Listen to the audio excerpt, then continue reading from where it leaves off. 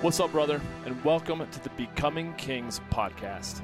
I'm Johnny King, and I'm a life enthusiast, growth mentor, and men's lifestyle fulfillment coach. I've dedicated my life to helping men who feel like they're just not living up to their full potential to level up and become the king of their kingdoms. So whether you've been feeling stuck or numb or extremely angry with not living up to your greatest potential in any area of your life, then I'll be in your ears every week dropping some truly transformative episodes to help you become a man that you're proud to be. I'm glad you're here. Let's get to it.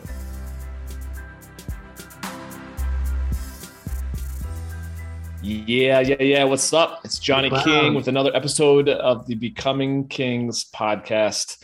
I am stoked to have Harrison Brodwin with me on this episode. He's a psychotherapist right here in Denver.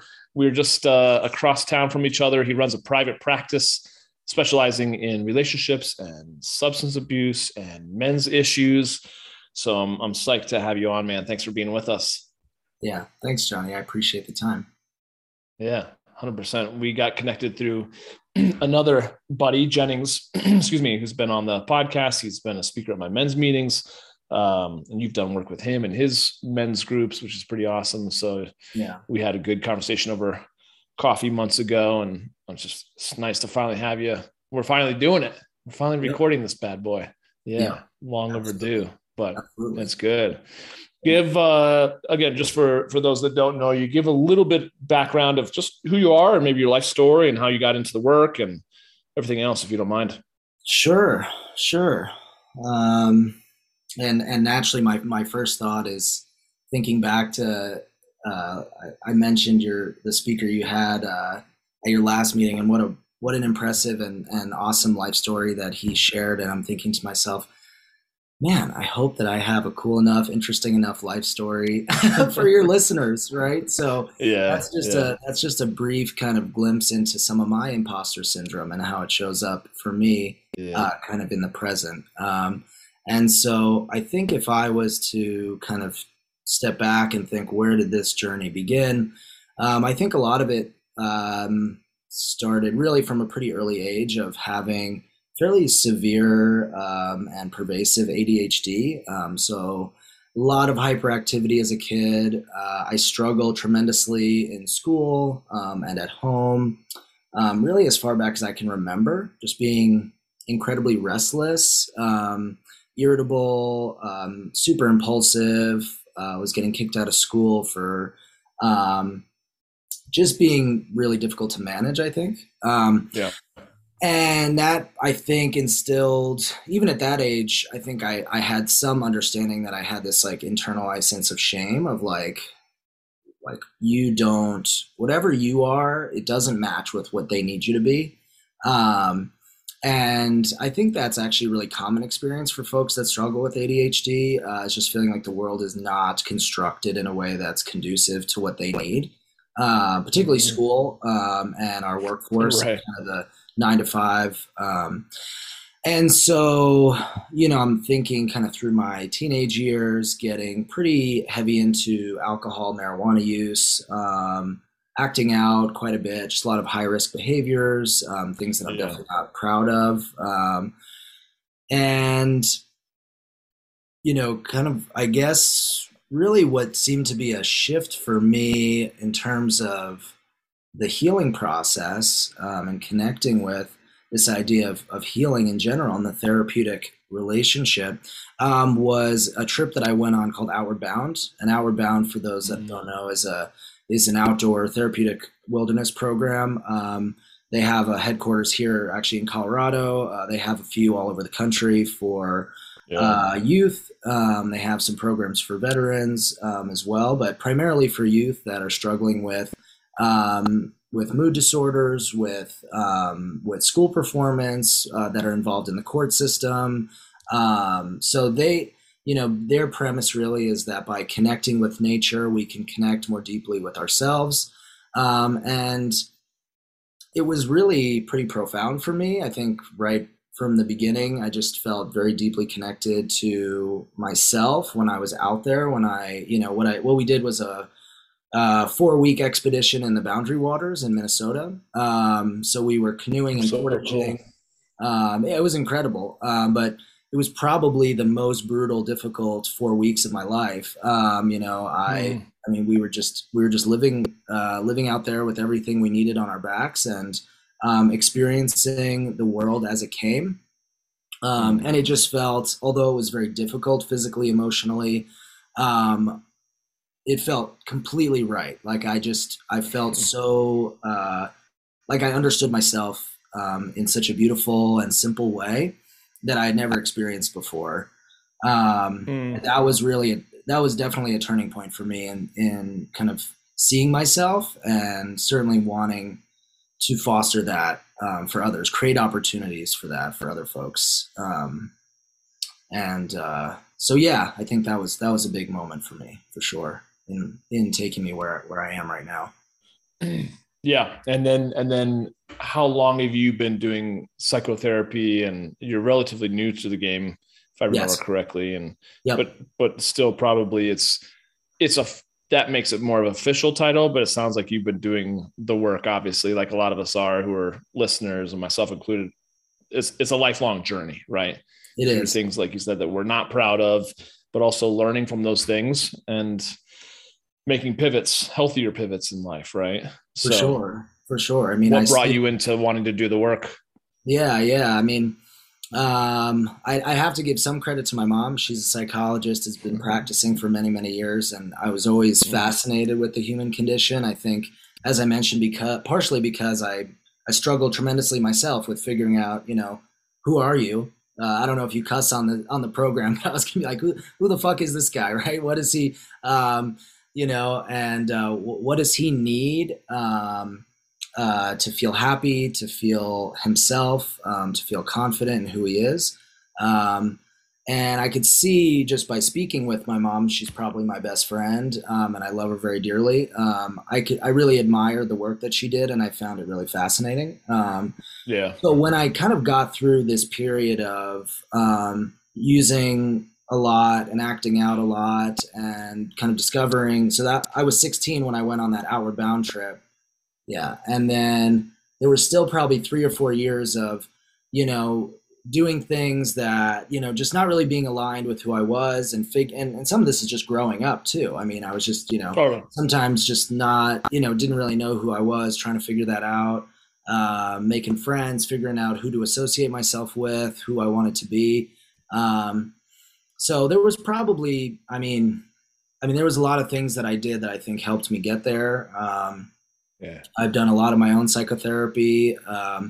I've done a week-long ayahuasca retreat in Peru, which was pretty amazing. I spent a month doing a Vipassana silent meditation in India a few years ago, which was really wonderful. I did a second Outward Bound trip when I was 21, when I was in college, which was also tremendous. I look back and I think there's lots of like these moments that were pivots but it's funny, people will tell me like, oh yeah, you spent a week doing ayahuasca, did that change your life, did that change you? And I think back and I'm like, that was a very meaningful experience for me. That was a very deep and powerful experience, but I think it was only one more step in the progression that my life was going in. And so I think to try to encapsulate it and kind of romanticize like a single turning point is probably just that, a romanticization of a particular moment. But I think it's a culmination, right? It's a culmination of everything that we do that makes us, ultimately who we are and who we're becoming. So. Yeah.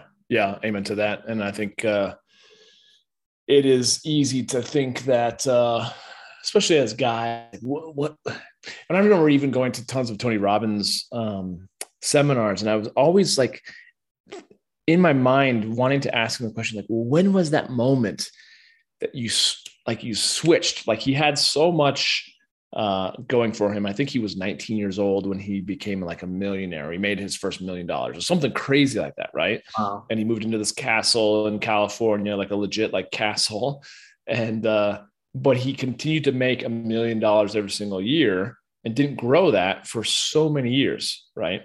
And then he made this kind of fundamental shift in his head. And, now he's probably close to a billionaire if he's not already. But I was always wondering, like, what was that kind of that moment? And I think the more I've listened to him and gone to those seminars, the more I realized that there wasn't one of those moments. I mean, I think guys often want to look and like, what was the thing, or tell me exactly. And sometimes it's not it, it's not like something you can necessarily pinpoint. It's just accumulation of life's journey. Right. And I think it sounds like your experience has been no different. Yeah, no, I think that's absolutely right. And I certainly understand sort of the fantasy, if you will, of a silver bullet, that there is this turning point, there is this climax moment where everything clicks. Excuse me. And I experience this sometimes with clients of mine, and I think that it comes from a very good place, this place of, I want meaningful change in my life. I want to feel like there's something I can do differently, and I'm going to feel happy, or I'm going to feel like my life is meaningful, or I'm going to get along better with my wife, or whatever it is that's the goal. It feels like, okay, this one thing needs to change and everything will fall in line. Mm-hmm. And I would love for that to be true. And I don't think it is. I think there are lots of small, meaningful changes that you can make. And I think that a lot of it's about a commitment to the process and to doing hard things, and a commitment to failing, and a commitment to keep coming back and keep trying again, right? To fail forward and to fail in a meaningful way, right? I definitely believe in failure. I believe in taking a lot of risks, and I do believe in trying. And I think by trying that we actualize the goals and the values that we have, right? Mm-hmm. Yeah. I think that that does come up, like I was saying, with me, with other men as well. I'm sure you've seen it too. It's like we kind of want to define that that road, that blueprint, that strategy before we take action. To maybe minimize the risk of failure or whatever. And yet sometimes that over analyzing, which I think a lot of us do too, keeps us stagnated. First is just saying, fuck it, I'm going to go. And I'm just going to take, just start going and choose, like if we're at a fork, choose one of the directions. And then if you realize that's not the one, then turn around, come back, choose another one. Right. So maybe if we're talking about kind of that concept of the pursuit of change or the pursuit of growth versus stagnation or ambivalence or apathy. What ideas have you experienced just for yourself personally as a man, but also things that you've noticed with guys that you've worked with or conversed with? Does it really come down to that of what I was saying, where just take action, or is there a sweet, healthy middle, in terms of having an idea, but then just going? Or do you really want to have a quote unquote blueprint or a business plan? What's been your experience in kind of doing men's work? Well, it's a fairly open question. And my initial thought is that when I've had plans in the past, they generally haven't always worked out exactly the way I had hoped, right? So to me, it's striking some level of balance, right? And I think that in order to find balance, on some level, we have to know what our values are and what's important to us, right? So, I think I have a strong need for spontaneity.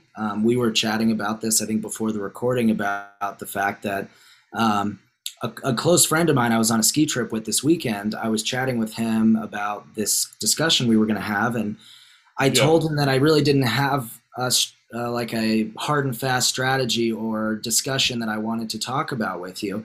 And I could see him like there was something crawling in him, like internally. He was like incredibly uncomfortable at the idea that I would come to this discussion without like a script, without like a hard and fast plan of what we were going to do, right? How uncomfortable that made him.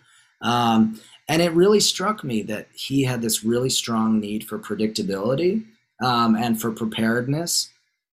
And I said to him, I don't think that those are necessarily exclusive. I think that there is Mm-hmm. space for spontaneity and for preparedness.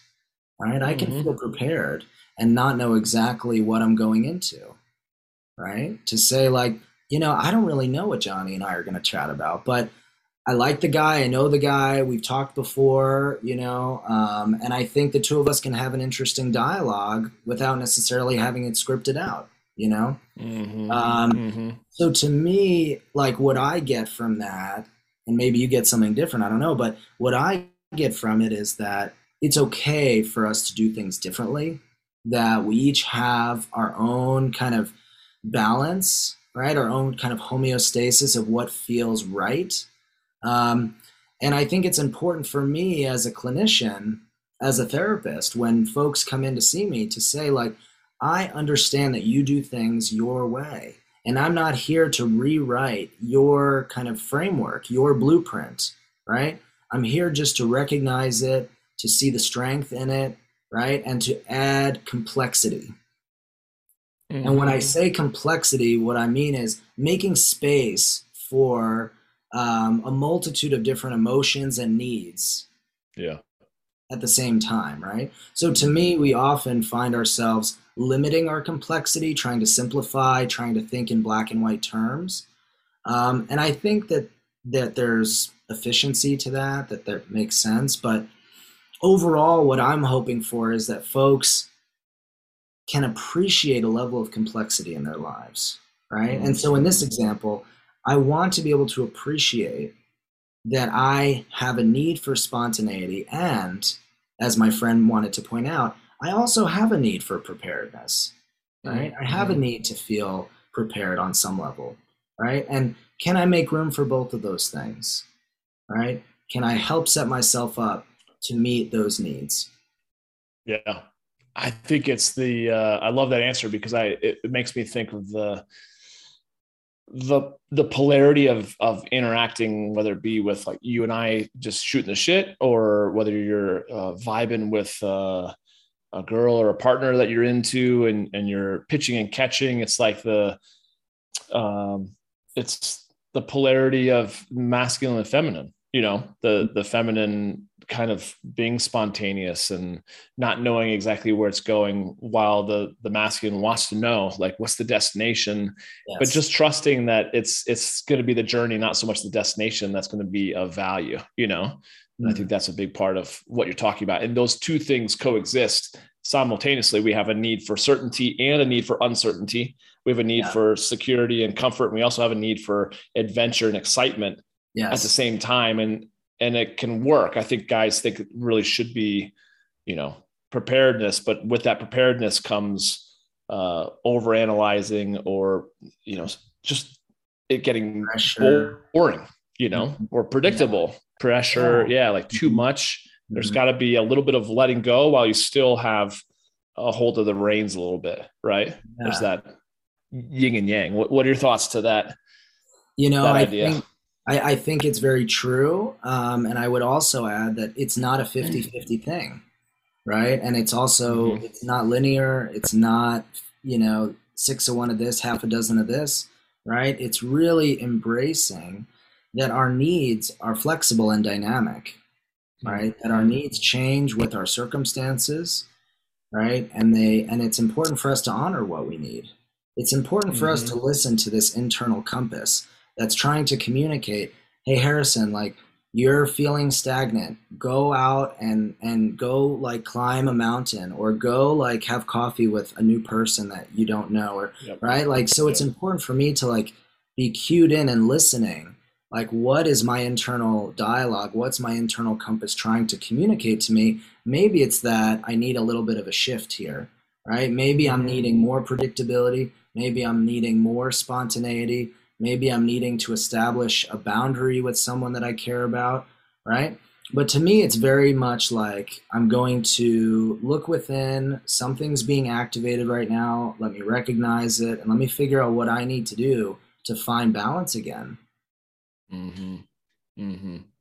Yeah, I think that's the awareness and the emotional intelligence, if you will, that I think all men are capable of, but a lot of us, myself included, never really nurtured a whole lot of that growing up.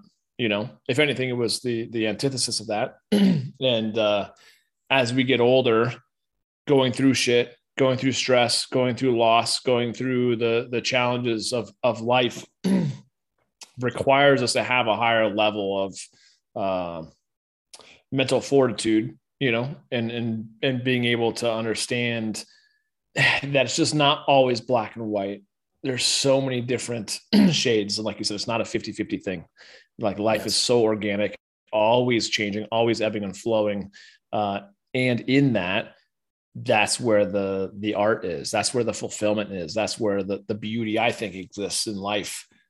Even though so much of us want to, have a process or streamline things and have it be all completely fitting in a box, but there's no straight lines in nature, which I think is the beautiful part of it. So, yes. Yeah, I think it is seeing it as beautiful. It is about embracing novelty, embracing the discomfort that comes with a life that is unpredictable, a life with so many things out of control, and to find beauty in that, and to find joy and vitality in that, I think is so important. I had a pretty meaningful experience the other day that reminded me of this. We had a man in my men's group who was talking about the war in Ukraine, and it really, for him, what was coming up for him was this idea that men are seen as soldiers, right? Because the Ukrainian president is saying men need to stay back and join the army and defend their country. And for him, what was coming up was this idea that men have been historically conditioned to be prepared for war and what it's had to do for us psychologically, right?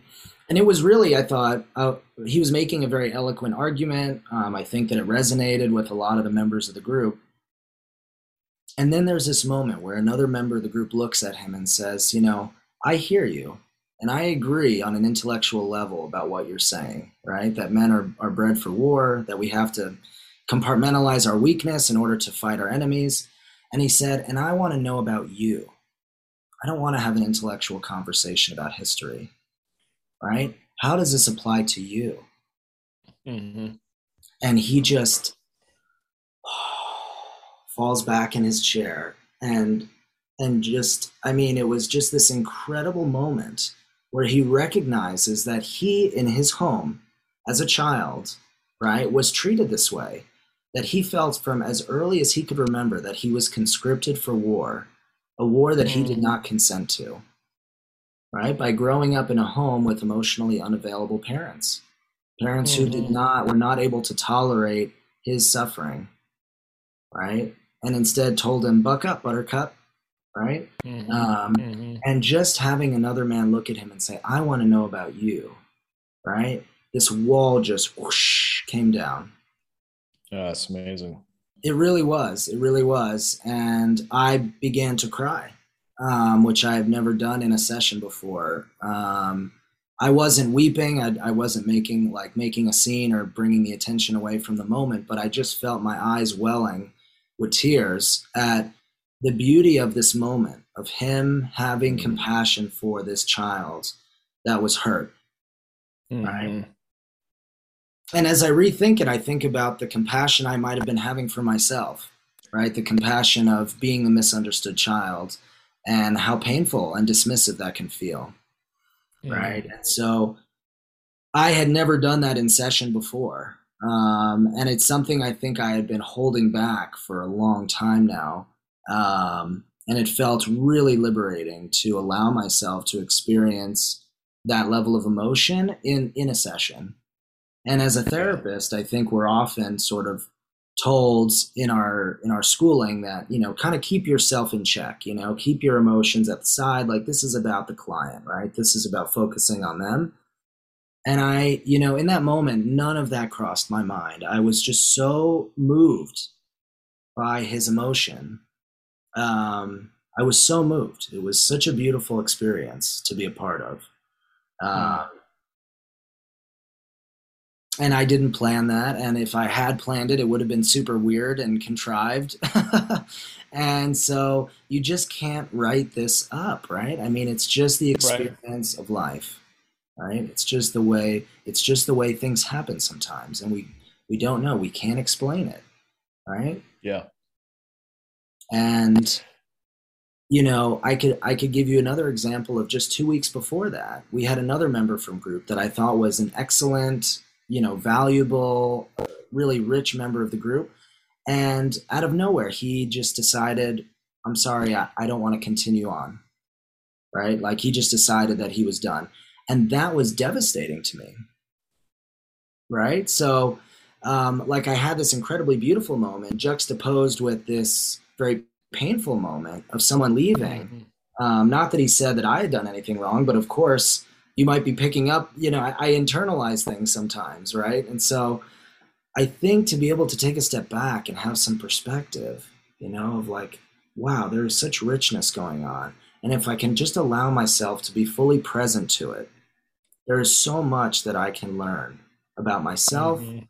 and these men around me. I think it's so valuable, and what made me think of too with my kind of upbringing as well, which I think a lot of guys can resonate with their own upbringings, that I never really thought about until I started really doing some more men's work. But again, growing up without my father really around a ton, uh, emotionally, and my mom being kind of always at the end of a rope trying to manage 5 children, I never really felt safe to be uh, all the emotions that I ultimately felt. I was very much repressing it.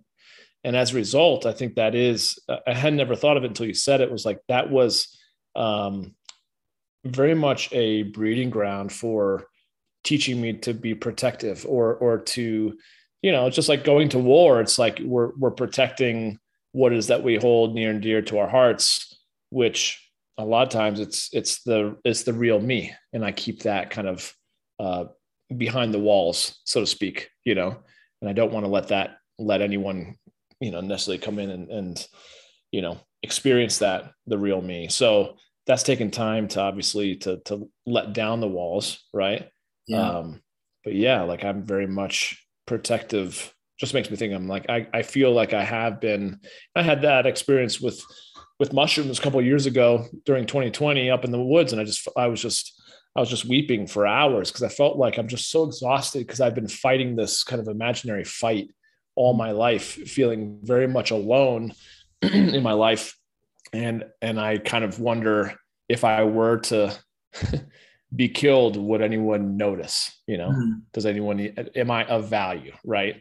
Yes. Um, which I hadn't really thought about, you know, on the forefront. I think it was always underlying subconsciously, but it never really came to the surface until I was kind of going through that process, which I thought was deeply powerful and valuable. So along those lines, when we're talking about growth, change, raising one's standards, a lot of times guys that are listening to this podcast, or guys that I run into, probably say with you, they're unhappy with certain areas of their life, right? They're obviously seeking, which I think is beautiful. And that's why we all connect, because we're not willing to settle for mediocrity in some sense. But when it comes to, driving for change, you've talked about, before we started recording, just the difference between internal and external drivers of growth and change. Yeah. Do you mind elaborating on that a little bit? Because I think that's valuable Yeah. in many different ways. Yeah, definitely. If it's okay, I mean, before I do that, I felt the kind of energy even of our discussion shift when I heard you share this piece about yourself, and I thought it was just a really Mm-hmm. beautiful moment. And I didn't want to leave it unattended, if you will. Mm. Sure. This moment of recognition of your value. And um, I know that I would miss you. And I know that in the brief time that we have worked together, that you have left an impression on me that has been Mm. meaningful to me. Mm. And I have a lot of love and respect for you, Johnny. And so um, that part of me wants to just, I think, wrap my arms around and kind of hold that piece of you that wonders, Mm-hmm. if do I really matter, right, in this world. If I were gone, would anyone really notice, right? Mm-hmm. Mm-hmm. Um, Thank you. and so I've definitely, it really resonates with my experience of my father. I think that he feels um, very inadequate. And I'm not trying to put that word onto you. I'm just saying that's been a lot of his experience, and he's been a great teacher for me. Often, and we'll joke about this, he and I have a pretty close relationship these days, but we'll joke that I've learned vicariously a lot through him about what matters, Mm-hmm. what's of value. He has been, especially later in life, been very, very financially successful in what he's done. And at the same time, he feels this juxtaposition with in his personal life of not necessarily feeling adequate, of not feeling like he has a lot of meaning in his life. So, I think he would probably characterize it as having a lot of external validation in terms of the financial success that he's had and the respect and admiration that he has in his respective industry. And yet there's this internal piece of him that feels very incomplete. And I think part of that is because he has a deep need for partnership. And he and my mother separated when I was in high school. They, I think, more or less fell out of love with each other. That I don't think she ever felt that he was able to meet her needs on an emotional level. He was very, very driven and very focused. And it wasn't really, I didn't experience as a part of this family, I didn't experience that he really shifted his priorities until after they separated, which I thought was interesting. So after the two of them had actually divorced, I noticed a notable shift in his participation in the family, that he was far more engaged and far more interested in what everyone was up to, and cared far less about his career aspirations. Um, and so to me, I guess hearing that story, you might think like, okay, so Harrison believes it's all about the internal experience, and external validation is clearly not of importance, right? Right. But I think that would be an oversimplification, right? I think that when it comes to internal versus external drive, I think that it's important to find some level of balance. I think it's important to figure out how much financial security do I need to feel comfortable, right? And what type of relational security and relational value, equity is the word I was relational equity and interpersonal equity do I need to feel in my life, right? And I think that's very individual, right? To each of us, based on what's important to us, right?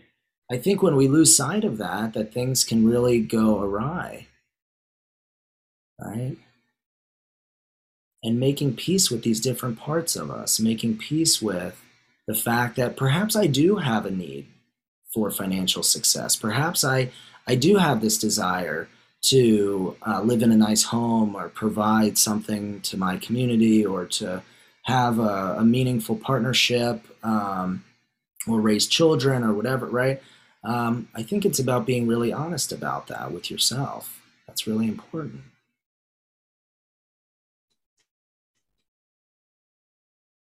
I think your story resonates deeply because I'm probably it sounds like I'm kind of like your dad a lot. I have a deep need for partnership, and in the 42 years of my life, I haven't found it now as previously married, but I didn't make the changes until it was kind of too late in terms of, saving that relationship. So having said that, I feel like, I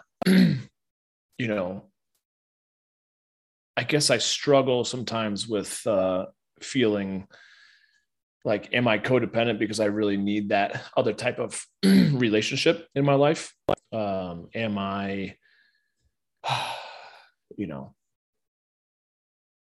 is wanting to spend life with someone, you know, such a,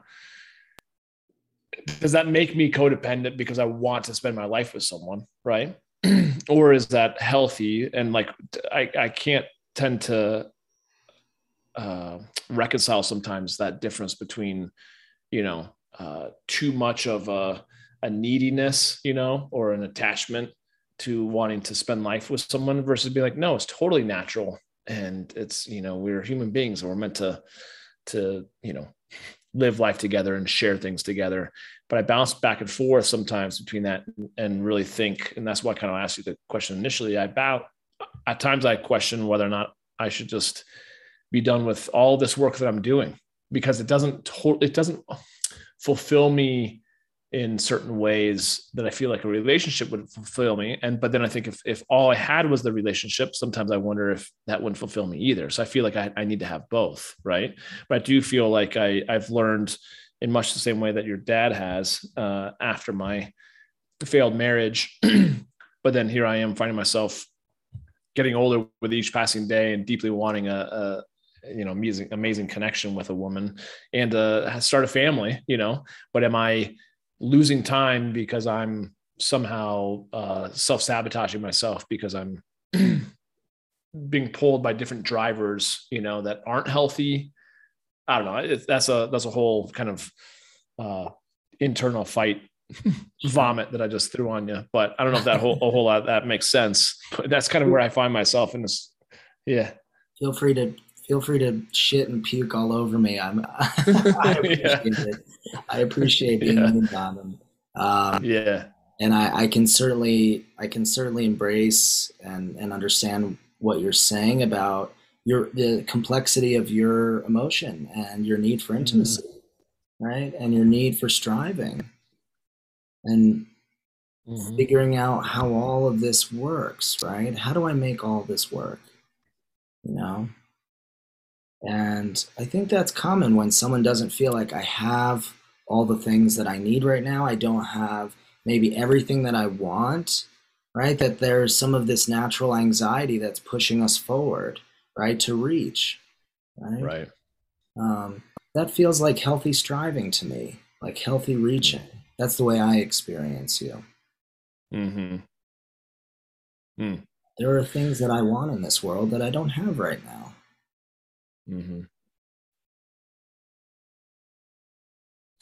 I feel like I tend to, and I bet other listeners or viewers of this would probably experience some of this too. I don't give credit to myself a whole lot with stuff that I accomplish in my life. I just kind of quickly move over it, or I just don't acknowledge my own, let's say, greatness, right? But I tend to focus a lot on being hard on myself. I tend to focus a lot on what I don't have, the scarcity.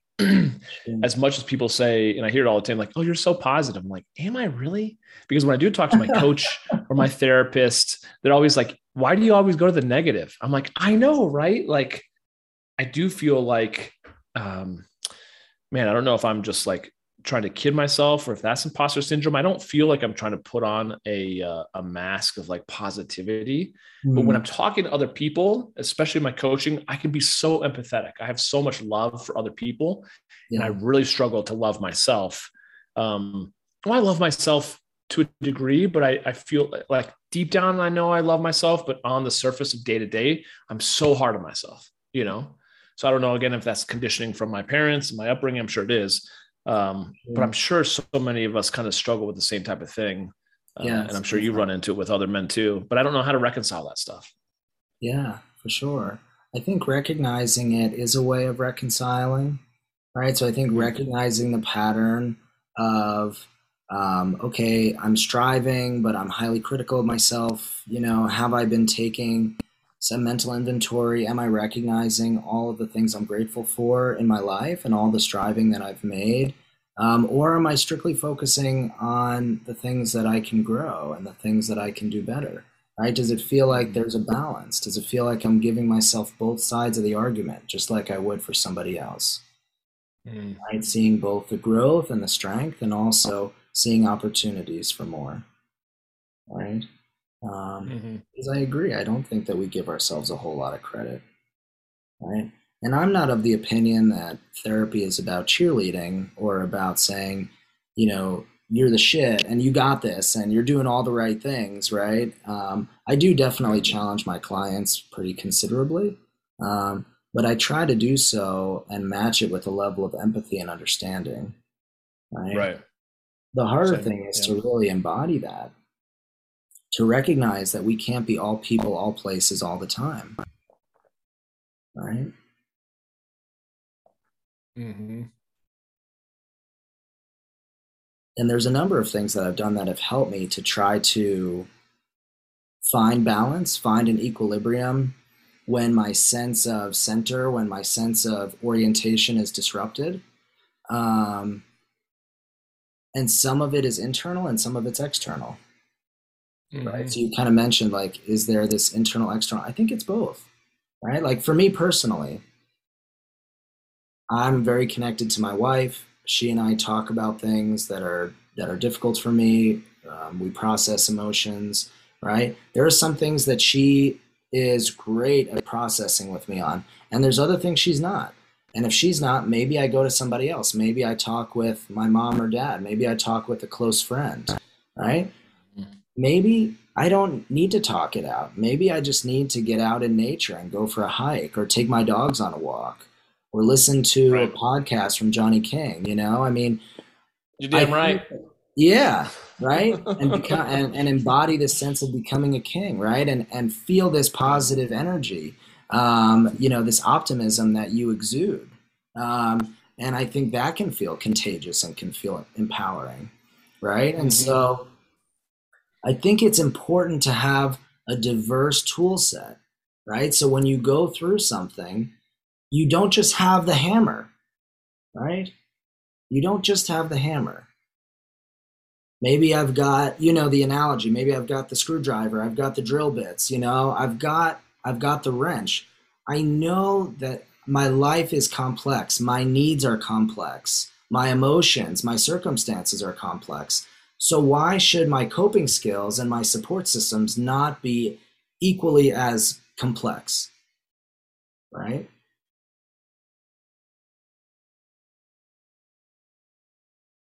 And so I would encourage you, and when I say you, Johnny, I mean you specifically, but I also mean you collectively, to consider adding complexity and adding nuance to the way you approach the problems in your life, right? That maybe I have a tendency toward criticism, right? Maybe I have a tendency toward being hard on myself. What would it be like to inject a little bit of self compassion, right? Or a little bit of self acceptance, kind of almost flipping the things I say on their head and saying the opposite? What would that be like, Mm-hmm. right? Or I Mm-hmm. typically push other people away when I feel upset. What would it be like to let some of those people in, you know, Mm-hmm. right? Because there's opportunities for both, right? And it's important to get a sense of what really helps me. And in order to do that, I have to try, right? I have to try. I have to put myself out there a little bit to really experiment and Mm-hmm. be playful about what I need from this world, what I need from Mm-hmm. myself.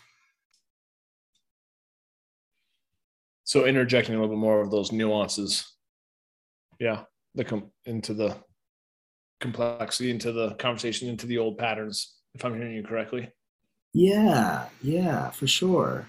And sometimes it takes a trusted friend or a mentor or a therapist or a coach to Mm-hmm. kind of encourage us to think about ways of challenging ourselves that are helpful, that are actually nuanced and different from what we've done before, to kind of shine I call it kind of holding the frame, right? I'm just sort of holding a frame for you to look at the picture that you're painting here, right? And then let's add nuance, let's add more complexity to that picture, right? Because you deserve that.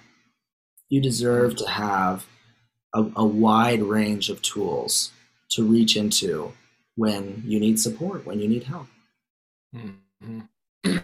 Yeah, amen to that. No, that's really yeah, that's really good. Solid. Thank you. That's really cool. I think that's not only valuable to me, obviously, but to I think a lot of people that are listening. Um, So Yeah, I think so for sure. I got a question, switching gears a little bit, but kind of on the same, vein as I got a text from one of my clients earlier this morning, and he said he's working with a buddy of his who's going through almost an identical situation as he is with his wife, just marriage challenges. But he seems awfully resistant um, to help, to support, to change.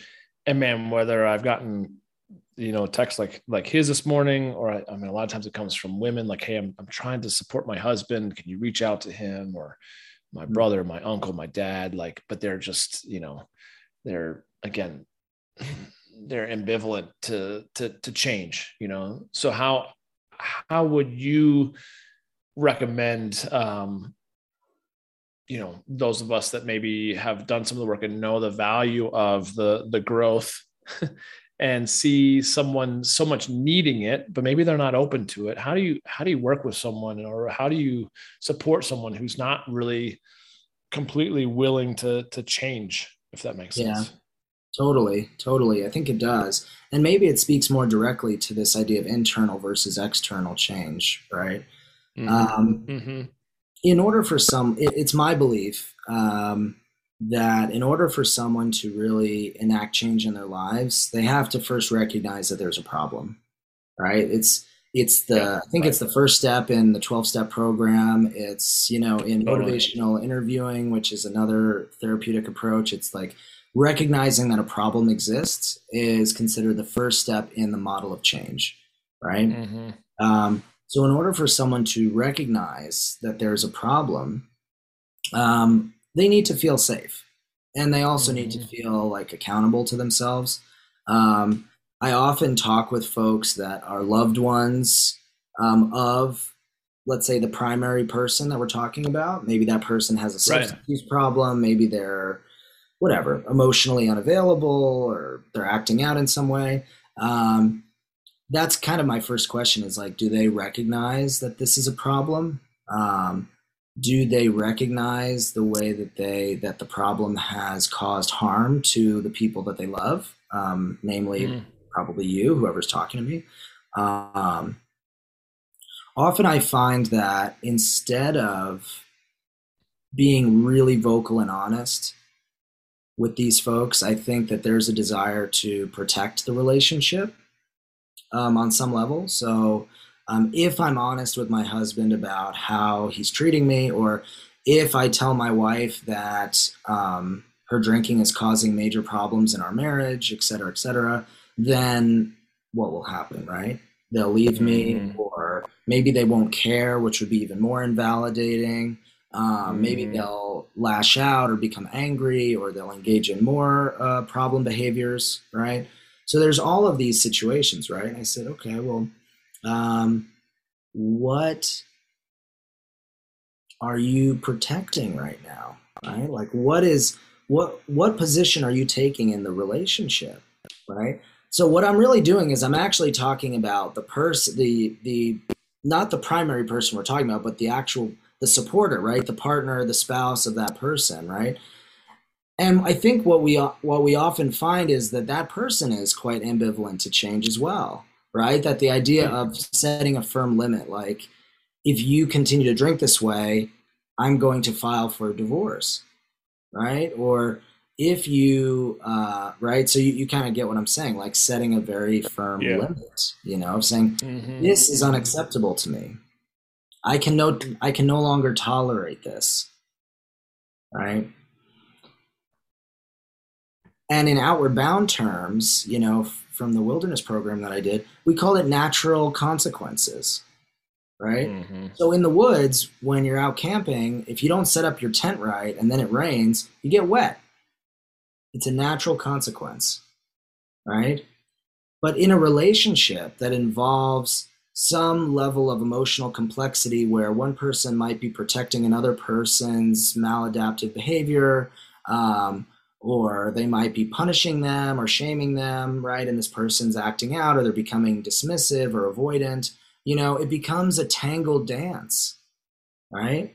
And part of the untangling part of the simplification is simply to recognize this is my responsibility and this is your responsibility. And I'm going to live in this place of radical honesty when it comes to what I'm responsible for, right? I'm going to be responsible for my boundaries. I'm going to be responsible for living up to the values that I hold in my life. And I'm going to let you know if you violate my boundaries, right? Mm-hmm.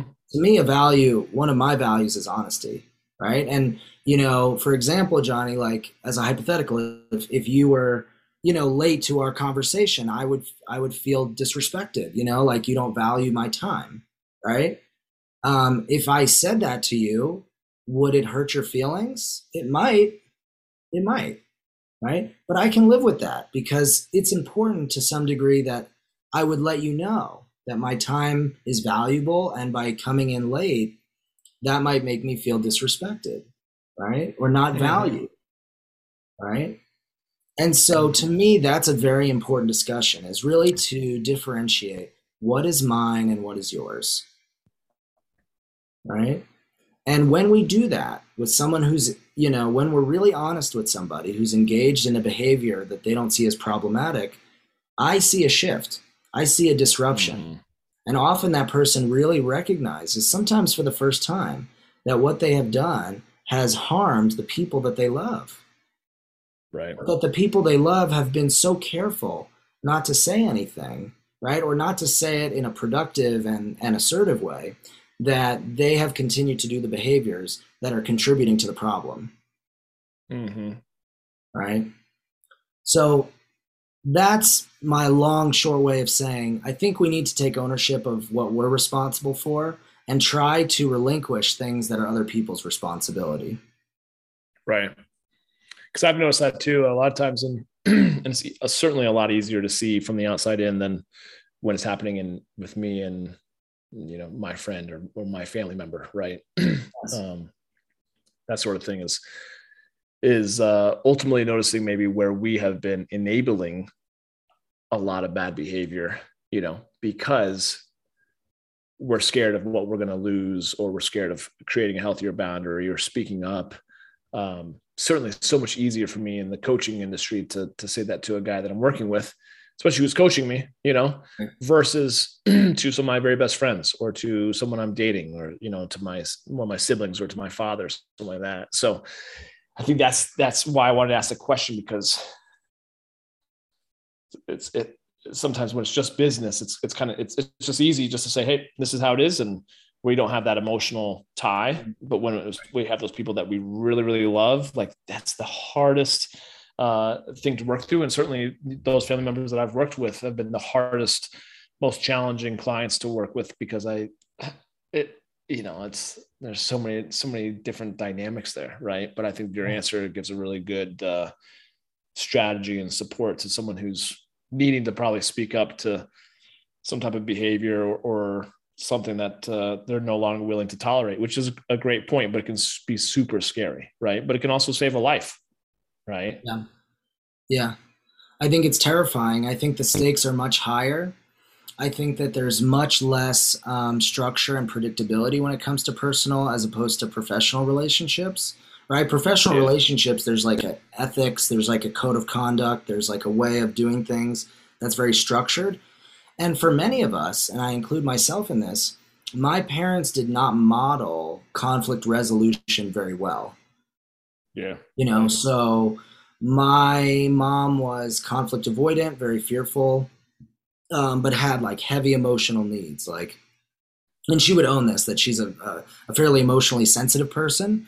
Whereas my dad was so disconnected from his emotion that he didn't even recognize when a problem existed, right? He was so caught up in what he was doing.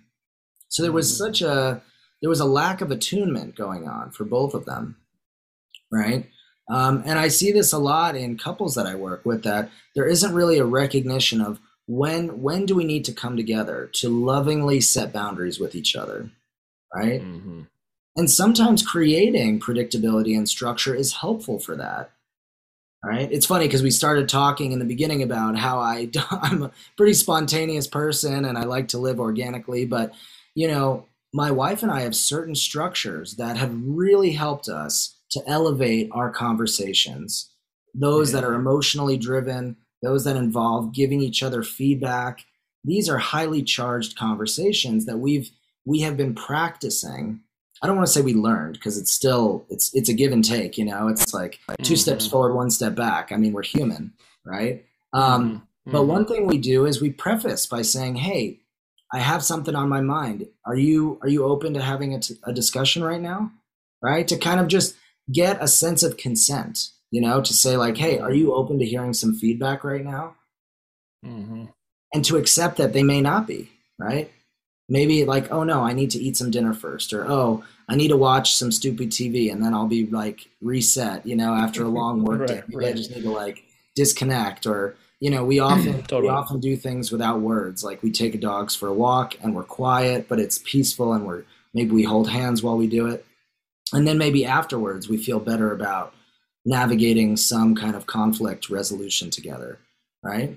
Totally. The other thing that we do that we've really learned to do well, that's really been helpful, is we know when to take breaks. We've learned when to stop, right? When one of us will say, well, if we're doing well, one of us will say like, I think this is the point where nothing good will happen. So it's time for us to pause. Take a break, yeah. Yeah. I've had a mentor tell me, he'll say to his kids, this is love and logic with kids, but like, I love you too much to argue with you. Which I think is a beautifully simple way of saying it. I love you too much to argue with you right now, right?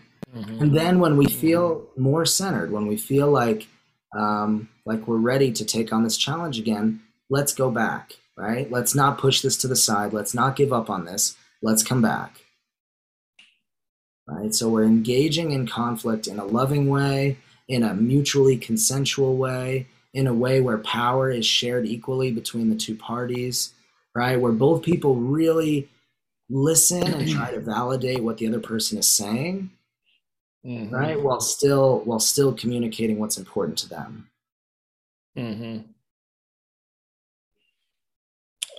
Yeah, and I think that again, it goes back to what we were talking about previously, which is again having a vision of where you want to go, right? Without having a huge attachment to how you get there. Because what my mind went when you were talking about that with how you chat with your wife, it's like, I don't go into the gym just willy-nilly with no real clear idea of what, like, I know exactly what I'm going to fucking do. Yeah. And I know how long it's going to take. I set my timer in between sets. Like I'm very, very clear on what I'm doing there. Right. Same with my nutrition. Okay. And I feel like in terms of a relationship, an intentional relationship, you do want to have that structure, and you do want to check in.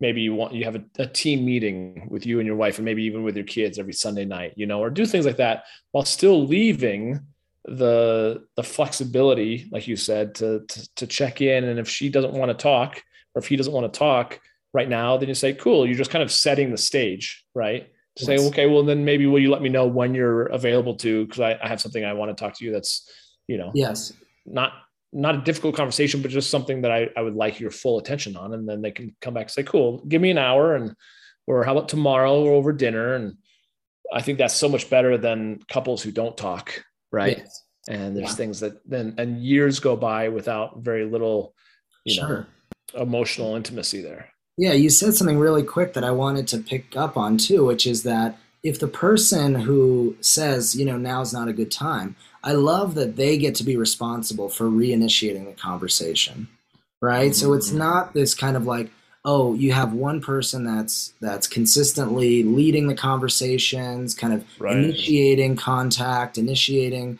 disagreements. But like, okay, so if you need a moment, I'd like for you to let me know when you're ready, right? Totally. So there's this sharing, right? Sharing of responsibility, sharing of initiation, right? And that you're really honoring each other, right? The one person saying, okay, I hear that you need time and I can honor that. And the other person, by responding, is saying, I hear that you have something you need to talk about, and I'm going to make sure that I respect that as well. Right? So to me, that's where we try to have both and, right? Instead of but, it's like we have both.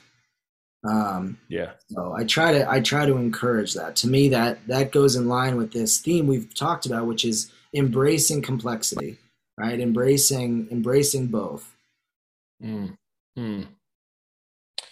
Amen to that. Well, I certainly feel like we could continue talking, which we certainly could. And we'll have to do a part two and a part three and everything else. But just for the sake of time, for the listeners, I do want to just conclude in saying, first and foremost, I just want to honor you, because I can tell, especially when you tell your background story of being like, you were a tough child to deal with, which I'm like, yeah, so was I, and you got into weed and alcohol and various other things. So it's not like you have gone through life unscathed. You have done the work. And I can just tell there's like a sage wisdom to the things that you talk about, in a depth of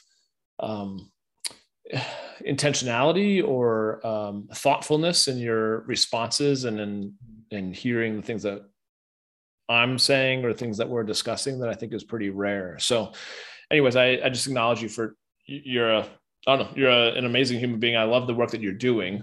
I like how you still bring a realness to the conversation without having it sound like it all comes out of a textbook, even though I can tell you're still very, very thoughtful and learned in the space. So thanks for, just bringing your knowledge to all this, man.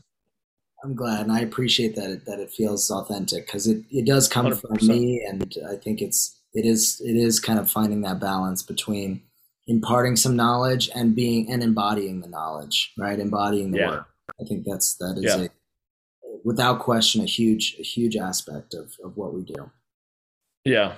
Yeah. And that's kind of what I try to imbibe as well, as being as authentic and real as I can, while also not just like, sounding like I'm just regurgitating shit, that doesn't really mean a whole lot, So yeah, I love it. Well, in terms of your private practice, if someone's listening and says, like, I just vibe with what you stand for and how you work and how you talk, and they're interested in potentially maybe connecting with you and just seeing what that would look like, whether they live in Denver or they live anywhere else in the world, what would that look like in terms of being able to get your support in mental health, or navigating change in their life, or seeking to foster more meaningful relationships?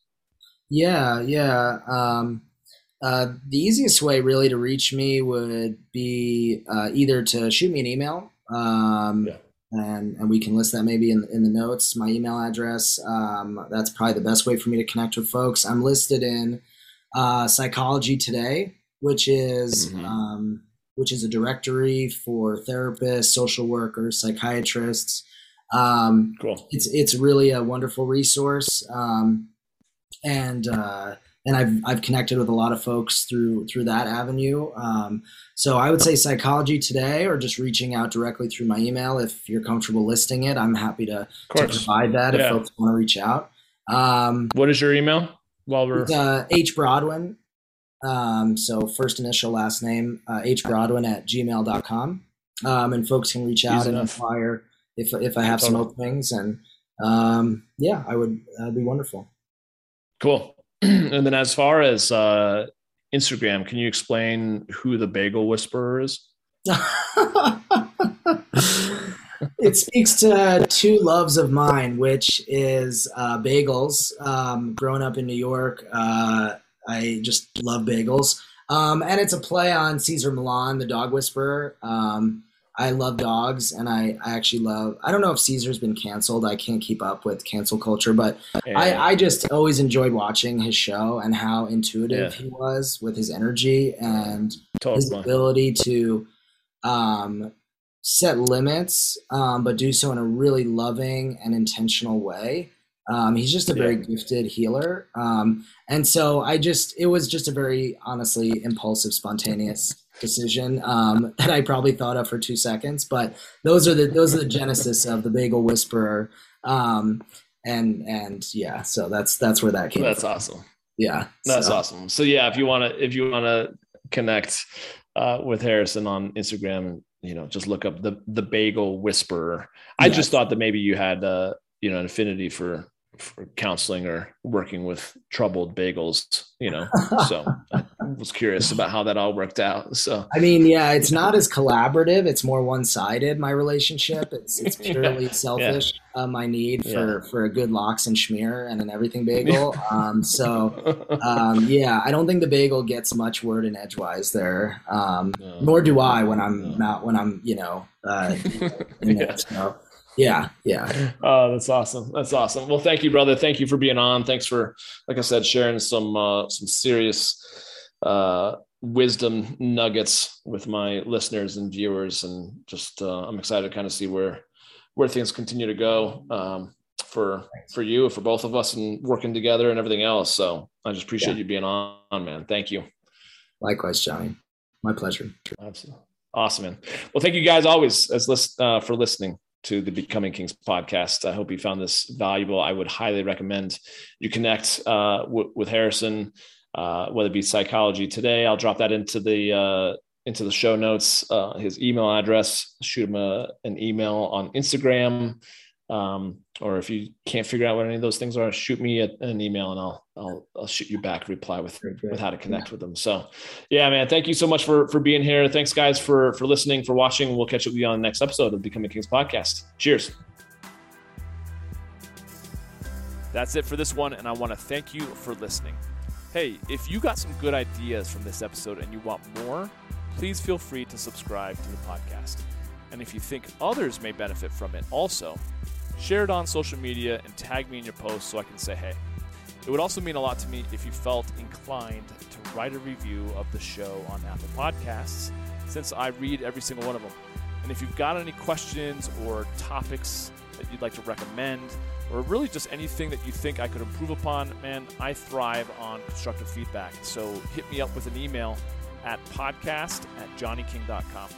Oh, and feel free to also subscribe to my YouTube channel, connect with me on LinkedIn, and follow me on Instagram at Johnny King and on Facebook at facebook.com/Johnny King Men's Coach. Thanks again for joining me. I'll catch you next time.